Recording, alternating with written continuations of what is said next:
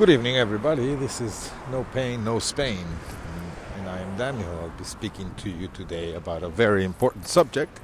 And I hope you can hear me amidst all the noise of this god fucking city. It's near curfew, so I don't have enough. I do have enough time. It's 8:30, curfew's at 10. If you can believe that. Curfew.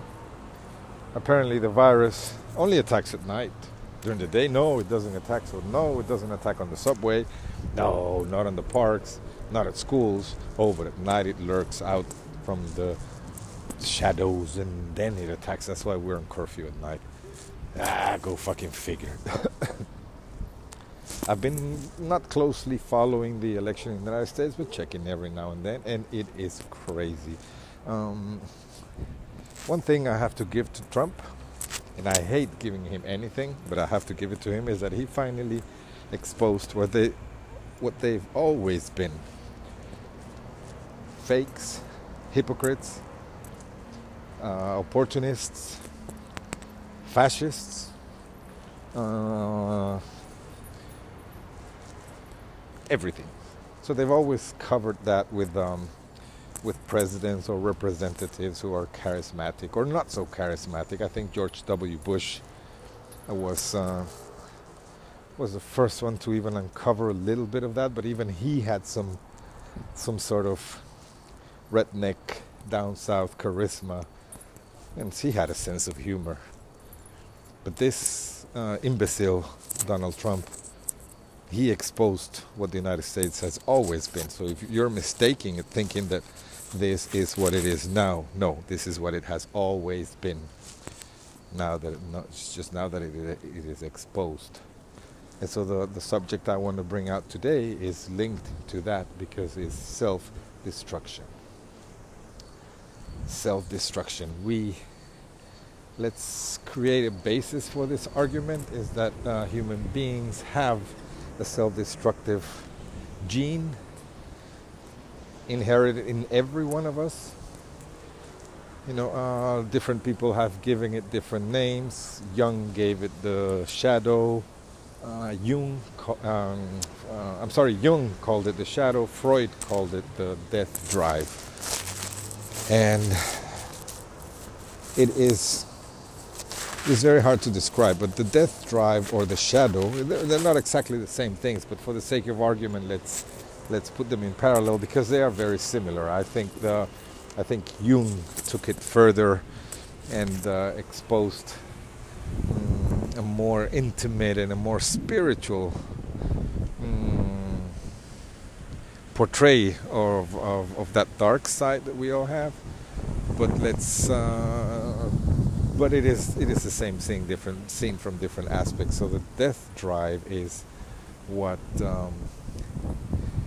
it's so hard to explain in few words, but it is that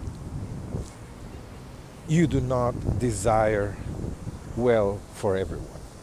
Okay, you have an innate nature of competition, of assertiveness into projecting yourself over your neighbor, over your peers, over your society. You may think and you may convince yourself, because of other factors, because the other factors I'm going to speak of later, that you wish everyone well. Well, this is not entirely true.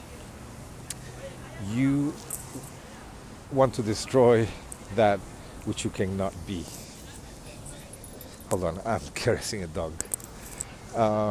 So the death drive is you want to destroy everything you can't be, and you can't be yourself. So there is that self-destructiveness I was speaking of. Some people, me included, take this death drive to the extremes.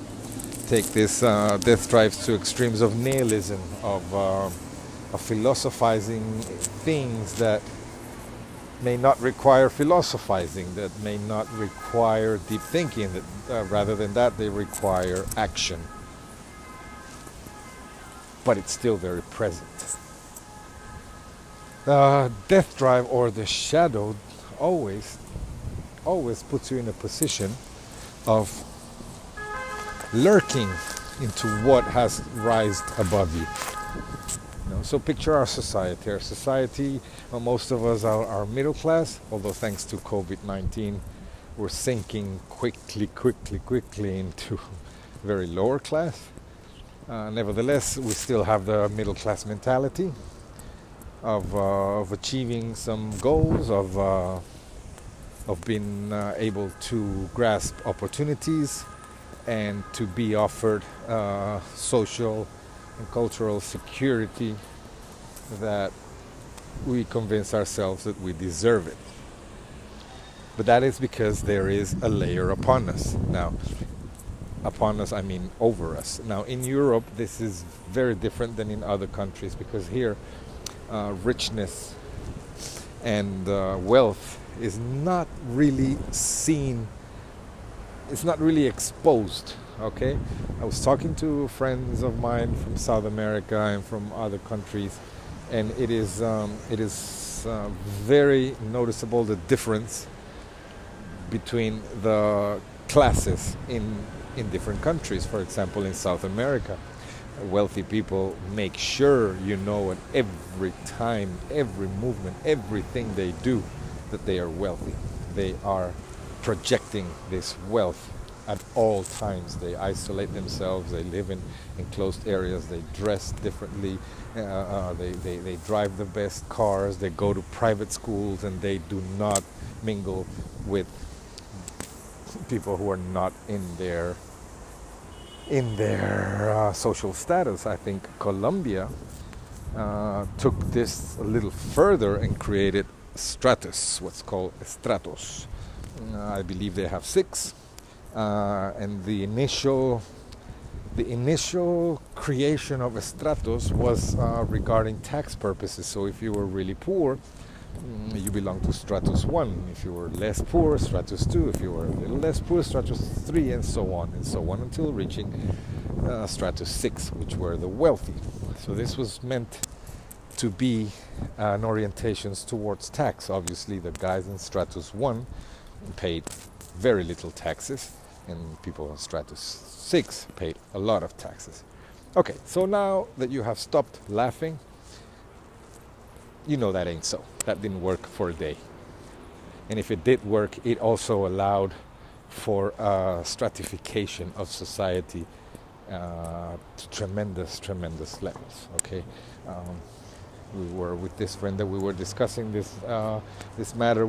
She looked something up, and well, stratus is now also used when dating in Colombia. So if you go into one of these dating apps, you have to put which stratus you belong to. And well, you might understand what goes on from there. So in societies in which there's always someone above you and are very visible, well, this creates a constant death wish. But this death wish cannot be projected upon them, because they are protected, because they are even in your psyche as what you may be someday. That's the big lie of our society, don't do anything, because someday you might be rich. Someday you can achieve the American dream. So that's why poor imbeciles defend the rights of the rich, because what if tomorrow I'm rich? And this attitude has gotten us where we are today. So the death wish in this situation goes parallel rather than vertical. It goes horizontal.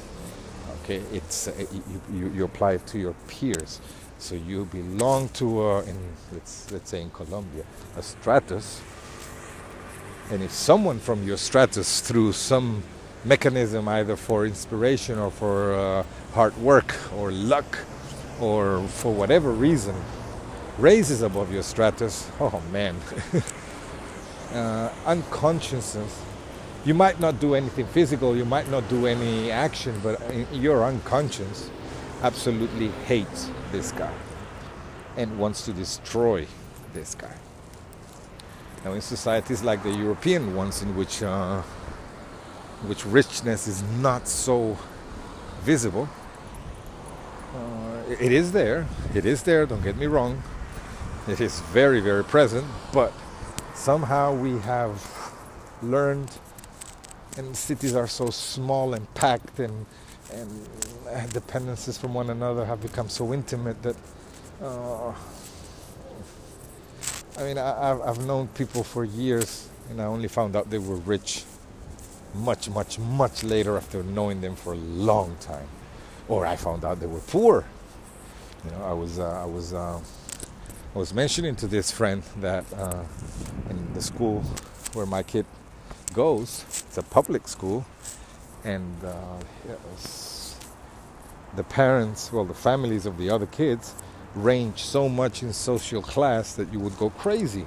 I mean, one kid's parent is a lawyer that I found out much later about this, but he's a super big shot, and well, he's very wealthy. He's got this apartment that I believe only El Chapo Guzman has or something like that. Nevertheless, he mingles with us, and nobody ever knew, and nobody knows. And another parent is he's one of these guys who, when you stop at a stop sign, he performs some juggling in front of you, and then go asks for coins to the cars. And then the other is a painter. The other one is he makes dragons and sells it. And the other is an architect. Then two are pediatricians. And this is in the same school, in the same classroom. These kids mingling. If you come from a South American country, or any American country for that matter, or African country, you would know how unbelievable this is. Okay? This is unbelievable. So, coming back to the death drive, or the shadow. Again, I don't like saying them together because they're not exactly the same, but nevertheless, this death drive. So, if death drive does exist, which Freud insisted it does, it begins, according to him, as with everything with Freud, at a very young age. Okay, so when you are a baby, when babies are born, babies do have only two powers, but these two powers are superpowers. They have the power of rage and the power of smile. And with these two powers, they control your life completely. Because when a child is crying, don't get it wrong, he's not sad, he's angry. It's because he wants something. Okay, so a lot of people may get confused or may get all sweet-spotted in the issue that, oh shit, well, my kid is sad, no, he is angry. When babies cry, they're angry. So they learn the benefit of using rage to get what they want, and the smile to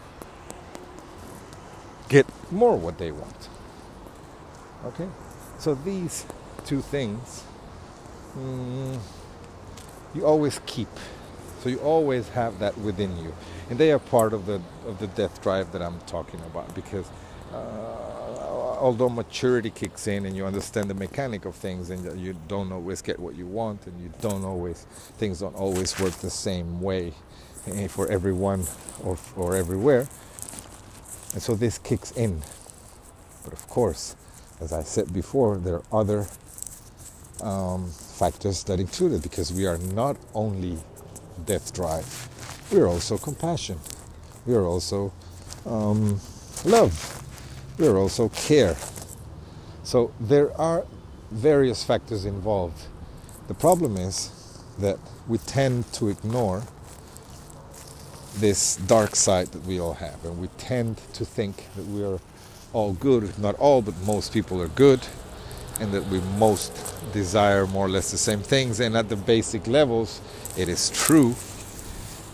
But once you start climbing the necessity line up, these things change, and then fear kicks in. That's why extremists are scared of immigrants, of foreigners, of people from outside, of different cultures, because they don't understand them. They see them as a threat. They close themselves in this cocoon of cultural archetypes and of cultural identity, and start defining anything that does not belong into that cocoon as an intruder, as a threat. And so that's a redirection of the death drive. Rather than I always thought that deep within, most people wish well. Most people can get a heartbreak when they see unfairness. Most people will break their backs to help somebody in need. Most people who have endured the harshness of migration, of immigration, of having to leave your country, or having seen your parents have to leave the country to save your life or to get a better life for their kids. These would be the most the people who would accept change easily, but that doesn't happen that way. Countries like Spain, which have had a long immigrant history because of famine, because of dictatorship, because of threats, political threats and everything, and have always been received kindly, not always kindly, but mostly kindly in other countries, and been aided. These are the ones who are now complaining that people do come here to find a better lives. So it all goes back to this death drive and shadow that we all have, that unless we accept it as part of us, rather than trying to suppress it or ignore it, I believe things would be a lot better now. It's not an easy thing to do. So how do you accept that you're an asshole, that you can be an asshole? I think Jordan Peterson speaks, and I think I've spoken about this before, that come to imagine if you were in Nazi Germany, what would you do? And a lot of people have this incredible self-gratification of saying that no, if they would have been there, they would have acted, they would have been against it, they would have done something about it. No, you wouldn't. Chances are you would have been a hardcore Nazi, and that I would have been a hardcore Nazi. Not only because of fear, not only because of the threat that if you weren't, then you or your family could suffer, but not even reaching that point, the sense of community, the sense of being able to blame someone else for your problems. Whether that's true or not, it's a different issue. But the main issue is always assuming that someone else is guilty for your problems. And rarely this someone else is the proper person. In countries, African countries, you can see this perfectly. They attack each other rather than attack the real enemy, who back in the days were the colonialists. And the colonialists were just looking awe, saying, "What the fuck's going wrong with these guys? They're killing each other." Well, that's because of that death drive. So I hope I made myself clear. This is what's happening in the States. People are frustrated, people are intimidated, and people are plainly stupid. And they are allowing the death drive, the shadow, to lurk out without any filters, without any